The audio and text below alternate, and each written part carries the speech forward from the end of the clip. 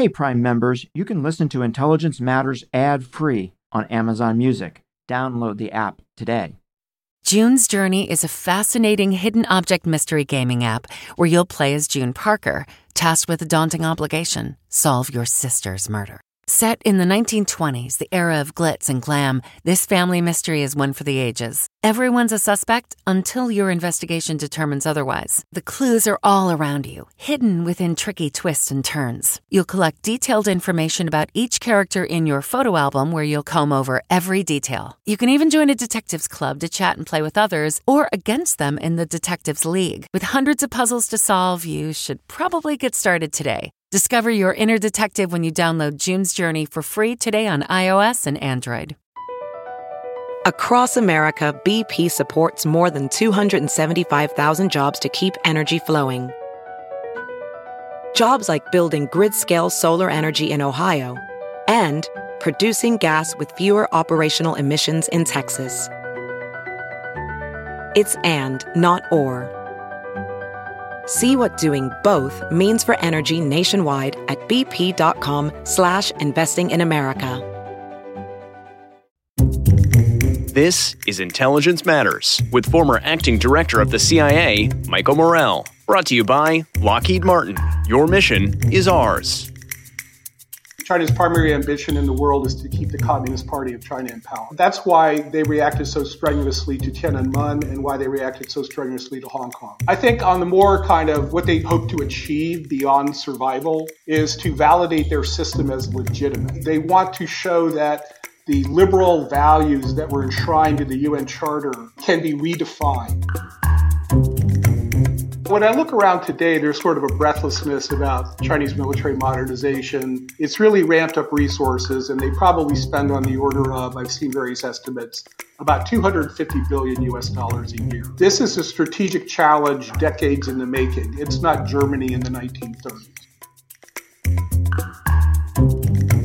What they can deploy today, especially in terms of area denial, anti-access weapons, is truly unique. Like, nobody has done more with precision-guided, conventionally armed ballistic missiles than the Chinese.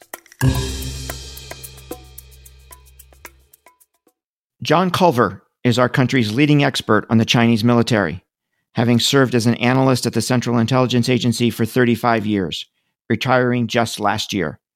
In one of his last assignments, John served as the intelligence community's National Intelligence Officer for East Asia, the IC's senior-most expert on that region. We just sat down with John to talk all things China. We'll be right back with that discussion after a word from our sponsor. I'm Michael Morell, and this is Intelligence Matters. Hey, it's Kaylee Cuoco for Priceline. Ready to go to your happy place for a happy price? Well, why didn't you say so? Just download the Priceline app right now and save up to 60% on hotels. So whether it's Cousin Kevin's Kazoo Concert in Kansas City, go Kevin, or Becky's Bachelorette Bash in Bermuda, you never have to miss a trip ever again. So download the Priceline app today. Your savings are waiting. Go to your happy place for a happy price. Go to your happy price, Priceline. John, thank you so much for joining us on Intelligence Matters. It's great to have you. Oh, it's a pleasure to be here, Michael, and to hear you again, if not see you. Someday we'll be back in the radio studio together. So, John, I want to start with a couple of questions about you and your career, if that's okay. And the first question I want to ask you is, how did you find your way to CIA, and how did you come to work on China at CIA? And the answer is sort of, but at the same time, stereotypical of the era, but then kind of non-traditional.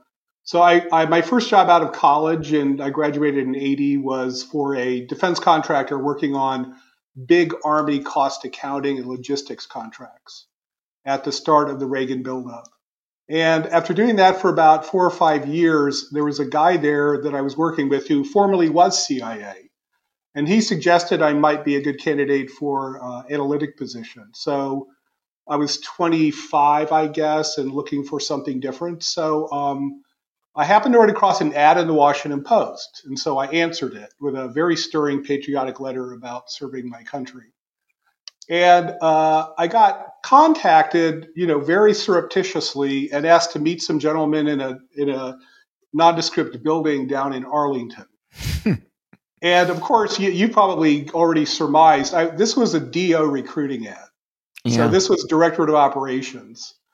And I went through a pretty laborious process with them for about 6 months before they decided I wasn't really cut out to be a case officer, which in hindsight was a real blessing. I'm not sure I have an operational bone in my body. Neither do I.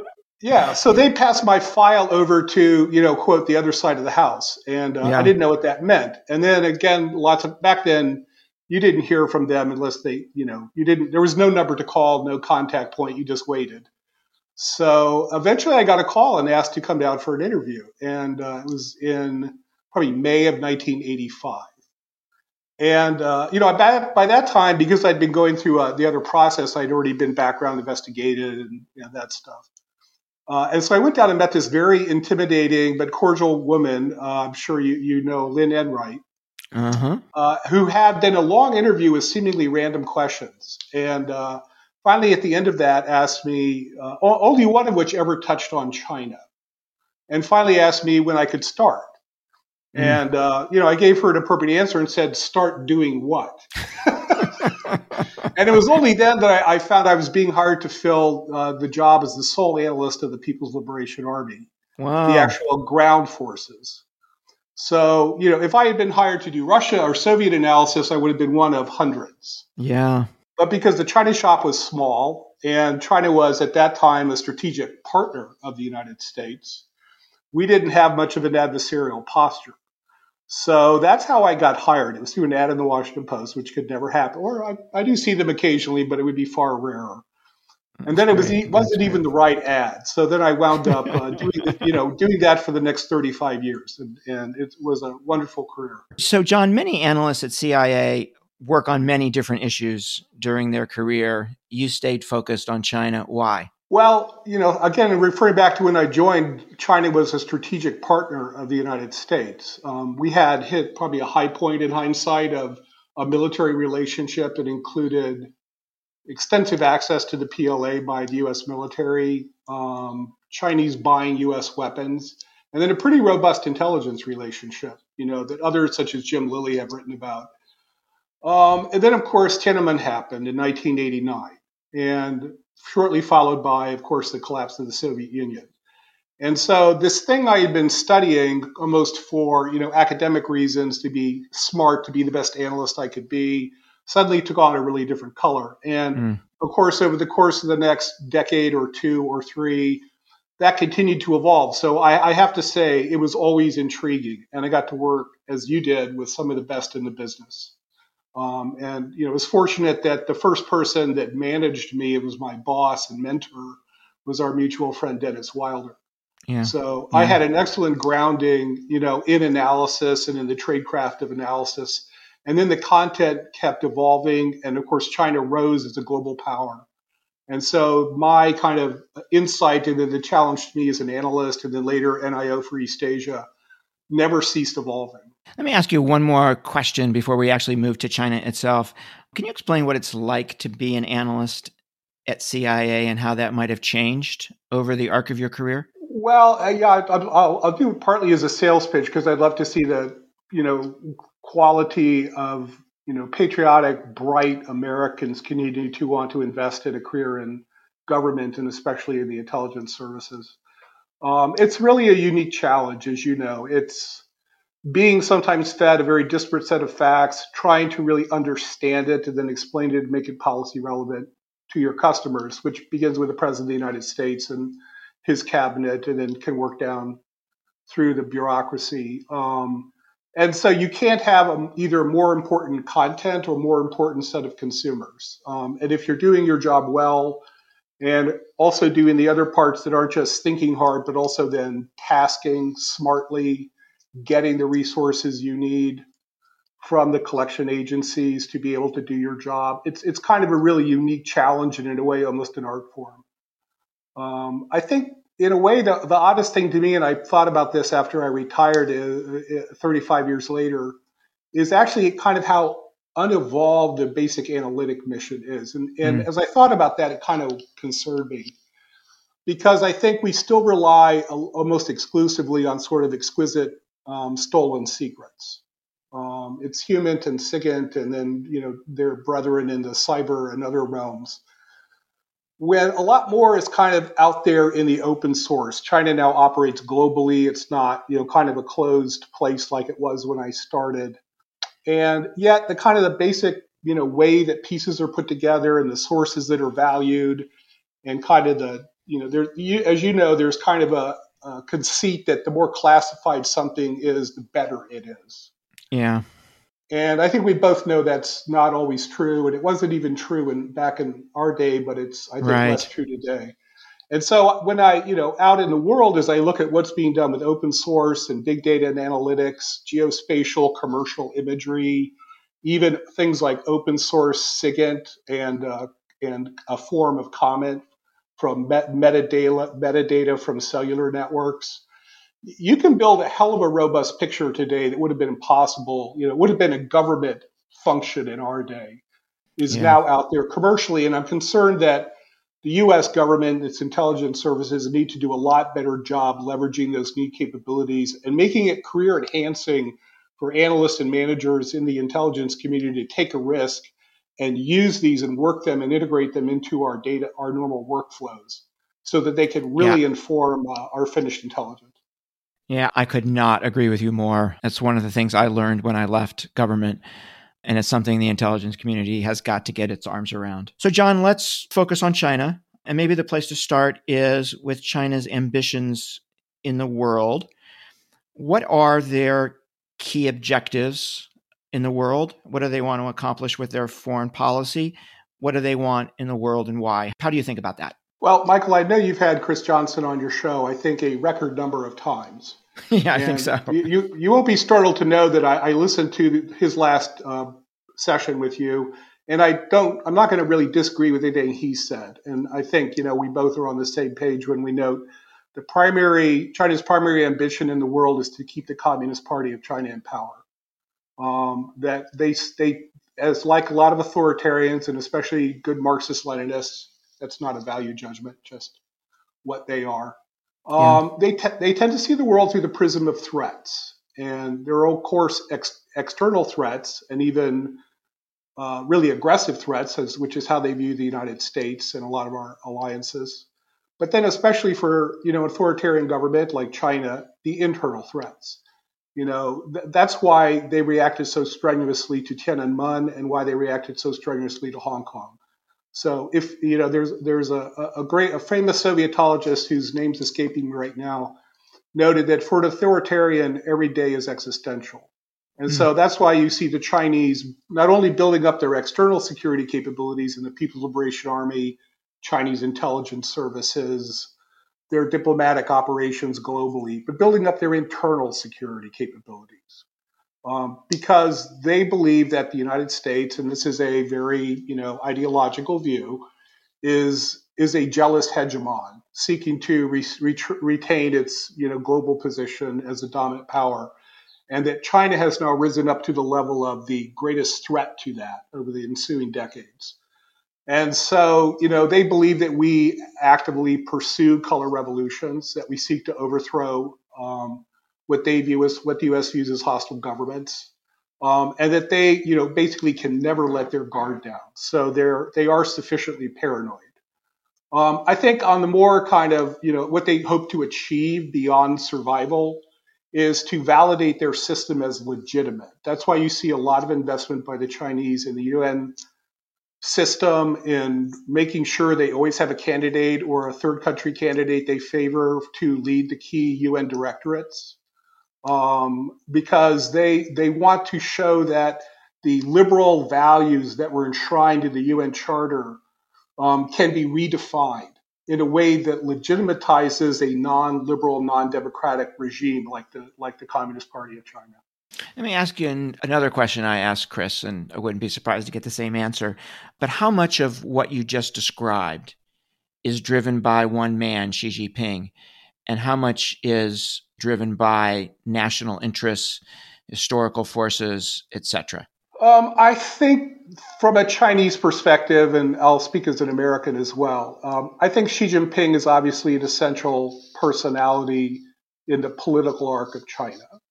but he did not, knife fight his way to the top. He was selected by a collective leadership because they felt that his characteristics, both as a provincial leader and the national leader as vice president, and his legacy as the son of a revolutionary elder, a very important revolutionary elder, Xi Zhongsun, that he was going to bring to the leadership essential qualities that would be essential to defend China against a growing litany of threats as China's power rose.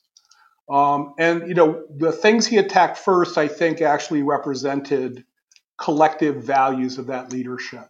First, the anti-corruption campaign. That the Communist Party, as wealth grew in China and opportunity grew for crimes large and small, even some senior leaders, including in the military, took advantage of that. And the Communist Party understood that a corrupt political organization inside the Communist Party, and especially in the military, which controls the guns, was potentially an existential threat to the party. So he didn't have to overcome resistance to launch that really aggressive anti-corruption campaign, which continues. That they knew that they needed to harden the party and to harden that system against both U.S. and external action and against internal threats, which through the nexus of corruption they always feared would somehow come together into that U.S. sponsorship of color revolution in China. So I think, though, that he has accumulated a level of power that I think few of his contemporaries thought possible. A lot of checks and balances had been built into that system to prevent another Mao. And he hasn't quite crossed that line into the personality cult of Mao Zedong, but I think there are a lot of people, including in the party, who are concerned that he has overaccumulated power. So, John, how does China's military fit into its future ambitions? What does the Chinese leadership want from its military? Well, to kind of echo what I just said, first of all, to defend the Communist Party and ensure its survival. That is from external threats, but also internal ones. And it can never be stated too often that the People's Liberation Army is the armed wing of the Communist Party. It is not the state army of China. Secondly, to be the armed force of a great power, capable of deterring threats to Chinese sovereignty and security. And that, of course, means Taiwan, the South China Sea, and China's economic lifelines through the Strait of Malacca or elsewhere, especially for oil and energy, and also to protect Chinese citizens, businesses, and the ethnic Chinese diaspora communities from harm or threats of harm. So that's a more expansive mission set than the PLA had 10 years ago, which was to defend Chinese borders at that time. Now it's really to defend Chinese interests. And finally, another role for the military is to complete this arduous modernization that they've undertaken, and by mid-century to be roughly equivalent to any great military power, especially the United States. Yeah, so that's a great transition to the question about the evolution of the Chinese military over the last 25 years, right? You watched it every day. How did it evolve? It's kind of frustrating because even by, oh my God, this is dating me, it's at least almost 20 years ago. You'll remember we were warning that the PLA was beginning to seriously modernize and had a very coherent strategic set of plans and objectives, and that we should assume that they are going to achieve most of their goals. So that was even by the early 2000s. So today, I feel that I'm in a weird place because I'm almost having to talk down those who are, I think, going over the top from someone who previously was accused of hyping the PLA.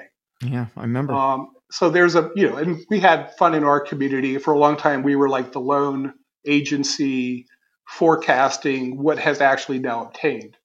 So when I look around today, there's sort of a breathlessness about Chinese military modernization that is, to me, almost humorous. I saw recently a news article on the debate within the U.S. military services over budget allocations to counter China.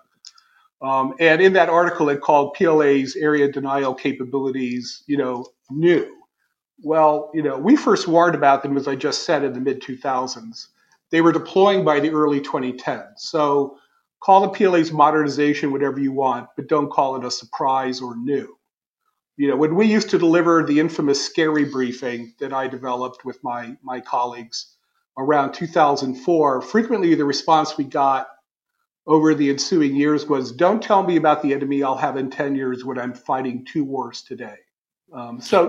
We saw China start this really, extraordinary military modernization by 1999. It's not a crash program, that started in just the past decade. And after constraining resources to the PLA in the 1980s and 90s, it's really ramped up resources, and they probably spend on the order of, I've seen various estimates, about 250 billion US dollars a year. But China still probably spends less than 1.5% of its GDP on the military. And the PLA's overall share of government spending has actually fallen over the same period. This is a strategic challenge decades in the making. It's not Germany in the 1930s. We're going to take a quick break to hear from our sponsor, then we'll be right back with more of our discussion with John Culver.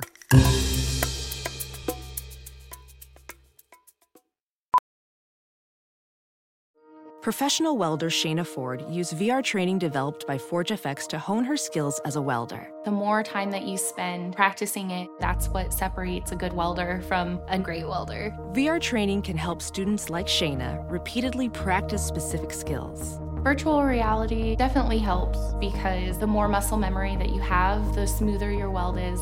Explore more stories like Shayna's at meta.com/metaverseimpact.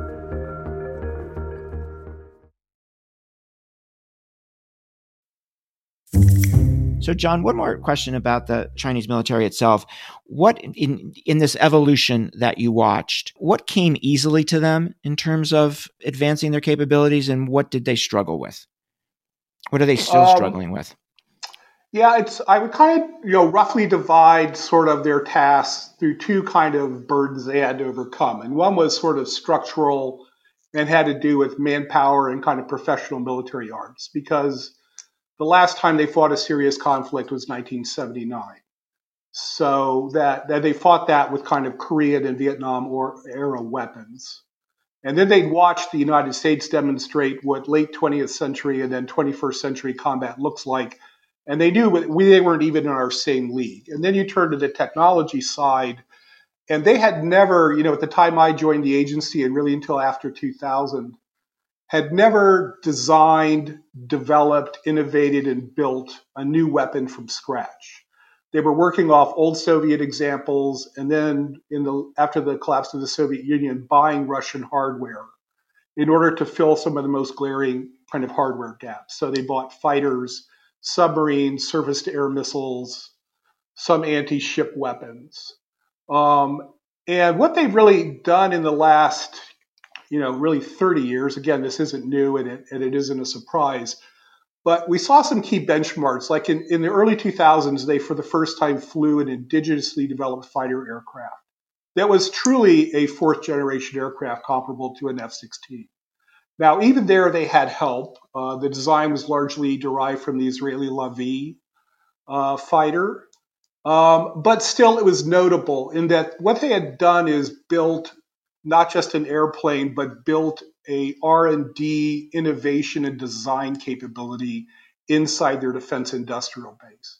And then we saw that, replicated across the defense industrial base, especially in shipbuilding and, of course, ballistic and cruise missiles, and then all of the panoply of kind of derivative technology. So what they can deploy today, especially in terms of area denial, anti-access weapons, is truly unique. Like nobody has done more with precision-guided, conventionally armed ballistic missiles than the Chinese.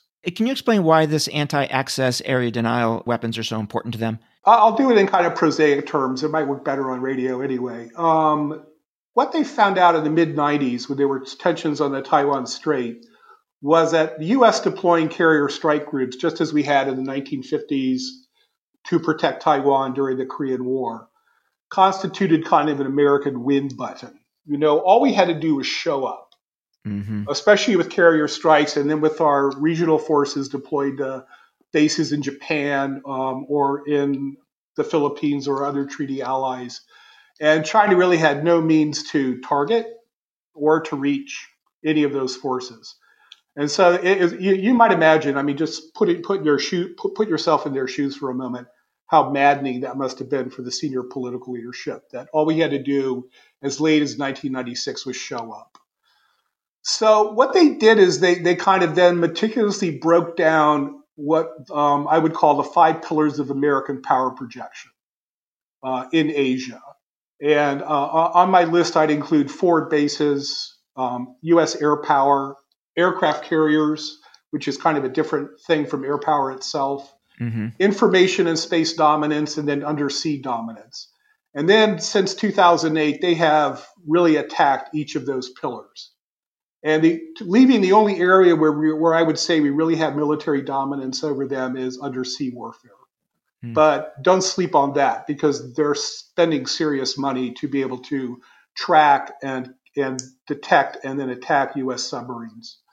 So they basically took our way of war and tried to turn it against us. And I think it's, kind of an open, knowledge now that they have largely succeeded, that a U.S. decision to intervene in a military conflict with China would be one that would be fraught for a U.S. president to decide in a way it wasn't in the mid-90s. So, John, I've heard you talk about a number of myths with regard to the Chinese military. Can you talk a little bit about what those are? Yeah, this will sound like, an expert complaining that the perfection of his knowledge is no longer respected. But I'm also retired, so you can just kind of run it off to that as well. I'm not sure myths is the right expression, but I think that China has moved beyond the domain of experts like you and me and become kind of fodder for pundits. And so there's a natural tendency to draw from historical experience and kind of imprint onto the U.S.-China competition the characteristics of the Cold War, including in the military domain. Few of these assumptions fit very well, and I frankly wish it was that the current situation we confront with China was as simple as the Cold War. As you know, it's not this nice, clean, bipolar world.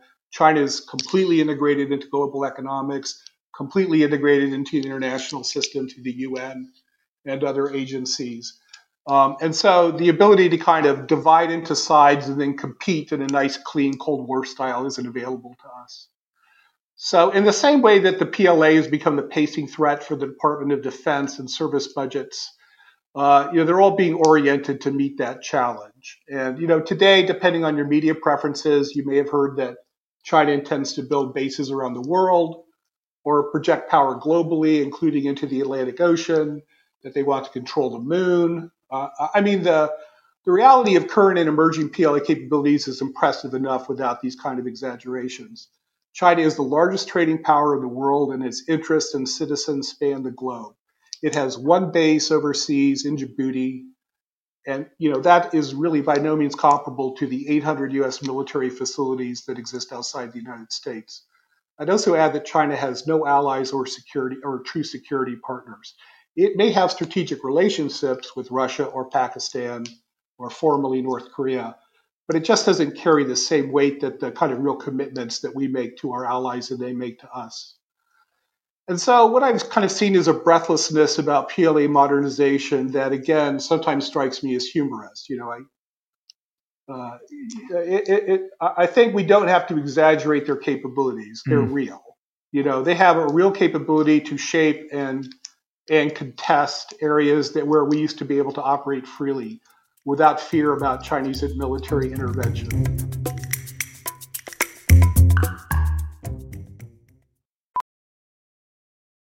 Welding instructor Alex DeClaire knows VR training platforms like Forge FX help students master their skills. There's a big learning curve with welding. Virtual reality simulates that exact muscle memory that they need. Learn more at meta.com/metaverseimpact.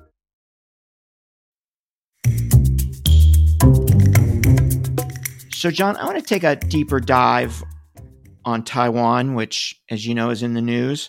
In fact, I want to ask you a series of questions. The first is, do you think the Chinese have a timeline for reunification? You hear some people argue that. You hear some people say that Xi Jinping wants that to be his legacy. Is there a timeline in your mind? Well, Xi Jinping kind of helped those people.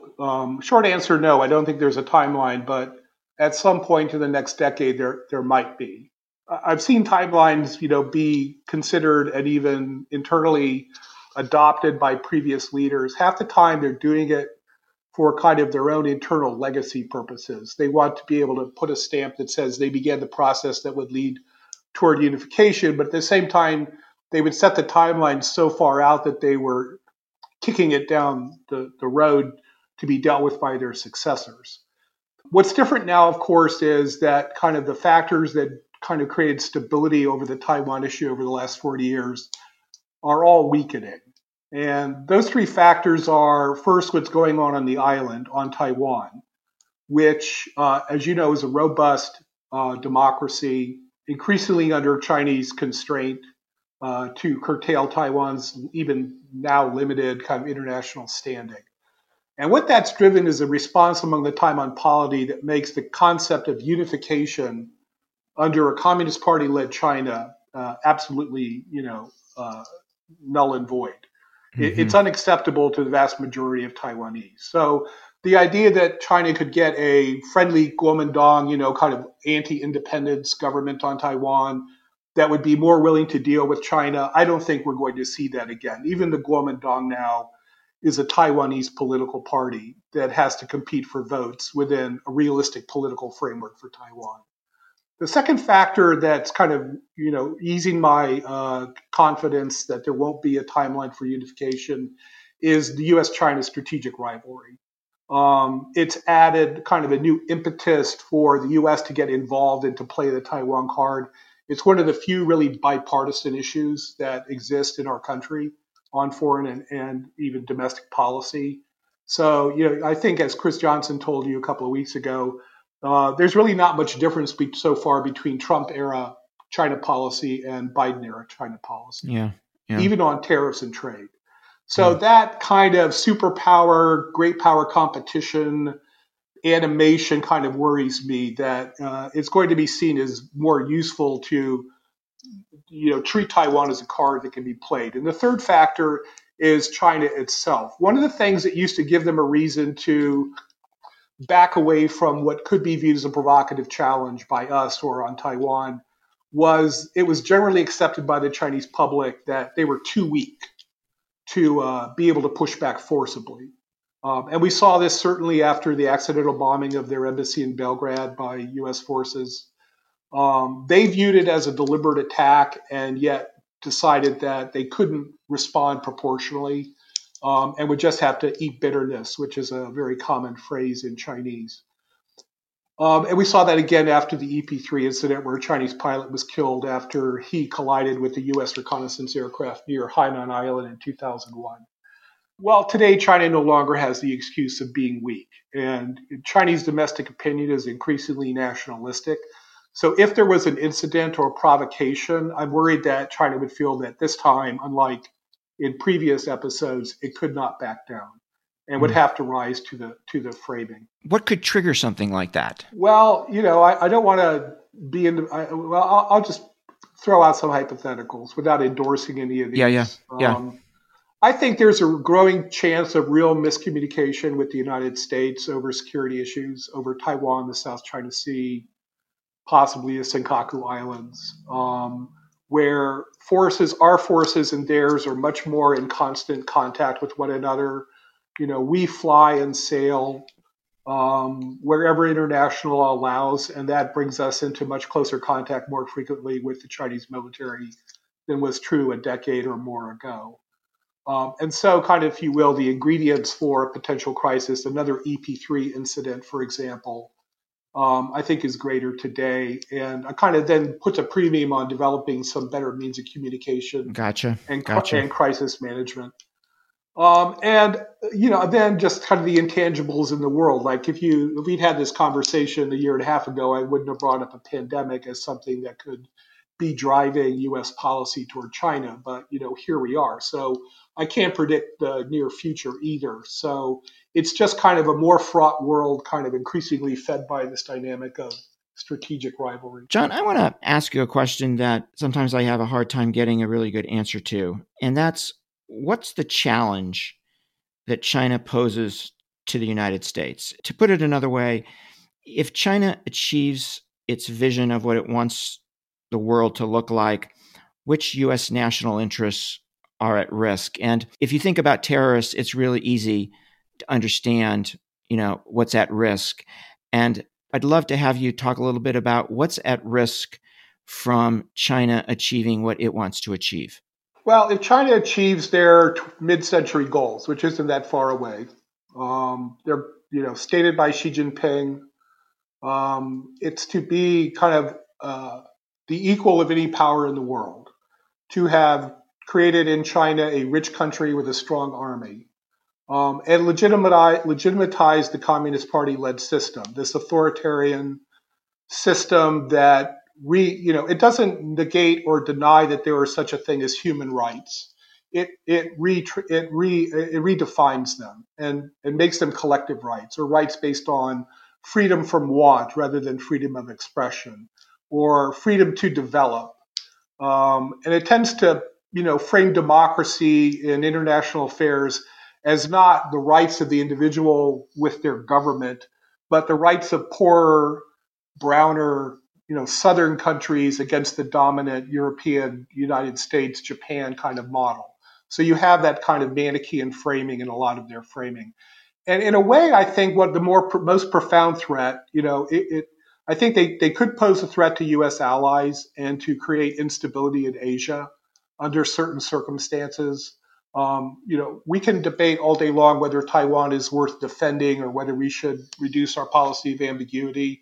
But I don't think anyone would dispute that Japan is worth defending, that, freedom from coercion in Asia over exploration and exploitation of natural resources in the South China Sea is something that wouldn't cost the United States, and not just in terms of credibility, but in terms of kind of the viability of our view of what should be the natural relationship between the government and the consent of the governed.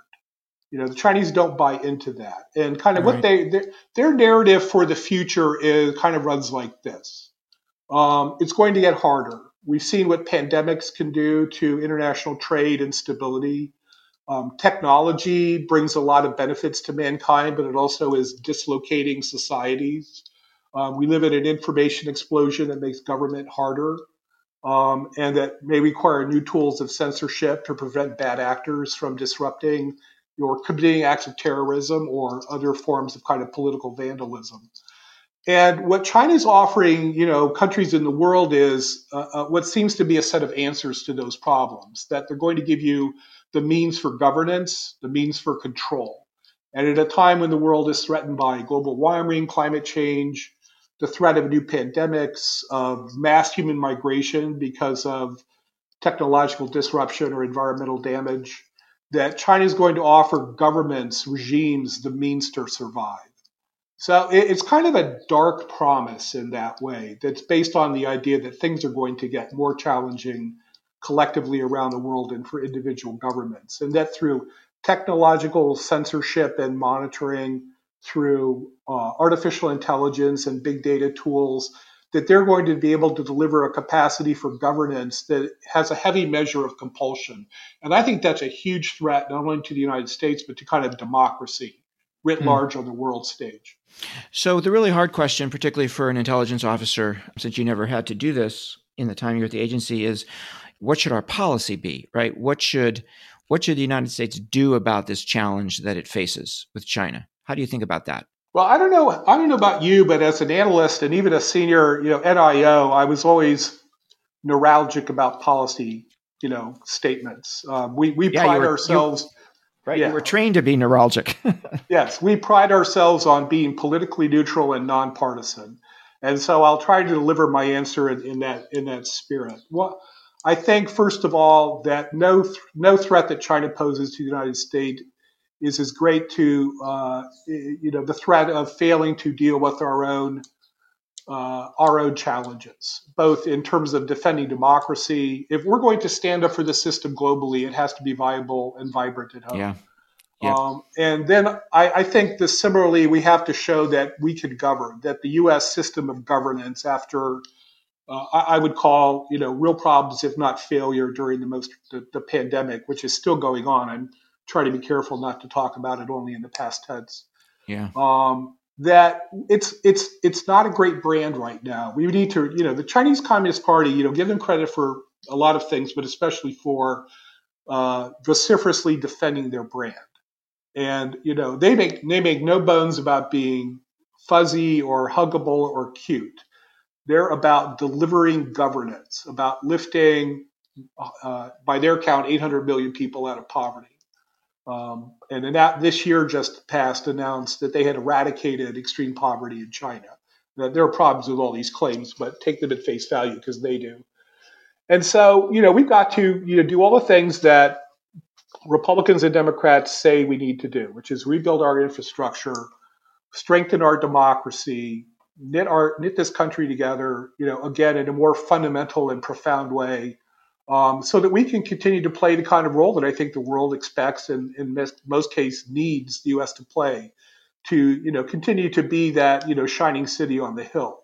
John, thank you very much for joining us today. Very insightful. We hope we can do this again. Well, thanks, Michael. It was a pleasure, and it's great hearing your voice again. That was John Culver. I'm Michael Morrell. Please join us next week for another episode of Intelligence Matters.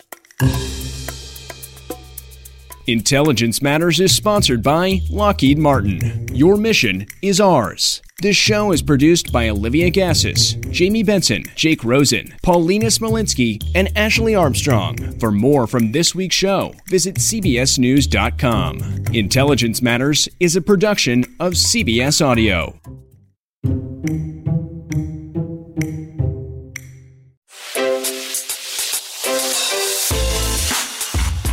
Hi, this is Jill Schlesinger, CBS News business analyst, certified financial planner, and host of the Money Watch podcast. This is the show where your money is not scary and it's not boring. It is a show that's all about you. It's your questions that make it possible for me to provide unconventional and entertaining insights on your money and maybe more importantly, on your life. I'm going to be your financial coach, someone who brings common sense and an insider's perspective on how to manage your money and your emotions. And I promise we are going to have a little bit of fun along the way. Have a question from retirement to career changes to college funding? Just send us an email at askjill@jillonmoney.com. Follow Money Watch wherever you get your podcasts. You can listen ad-free on the Amazon Music or Wondery app.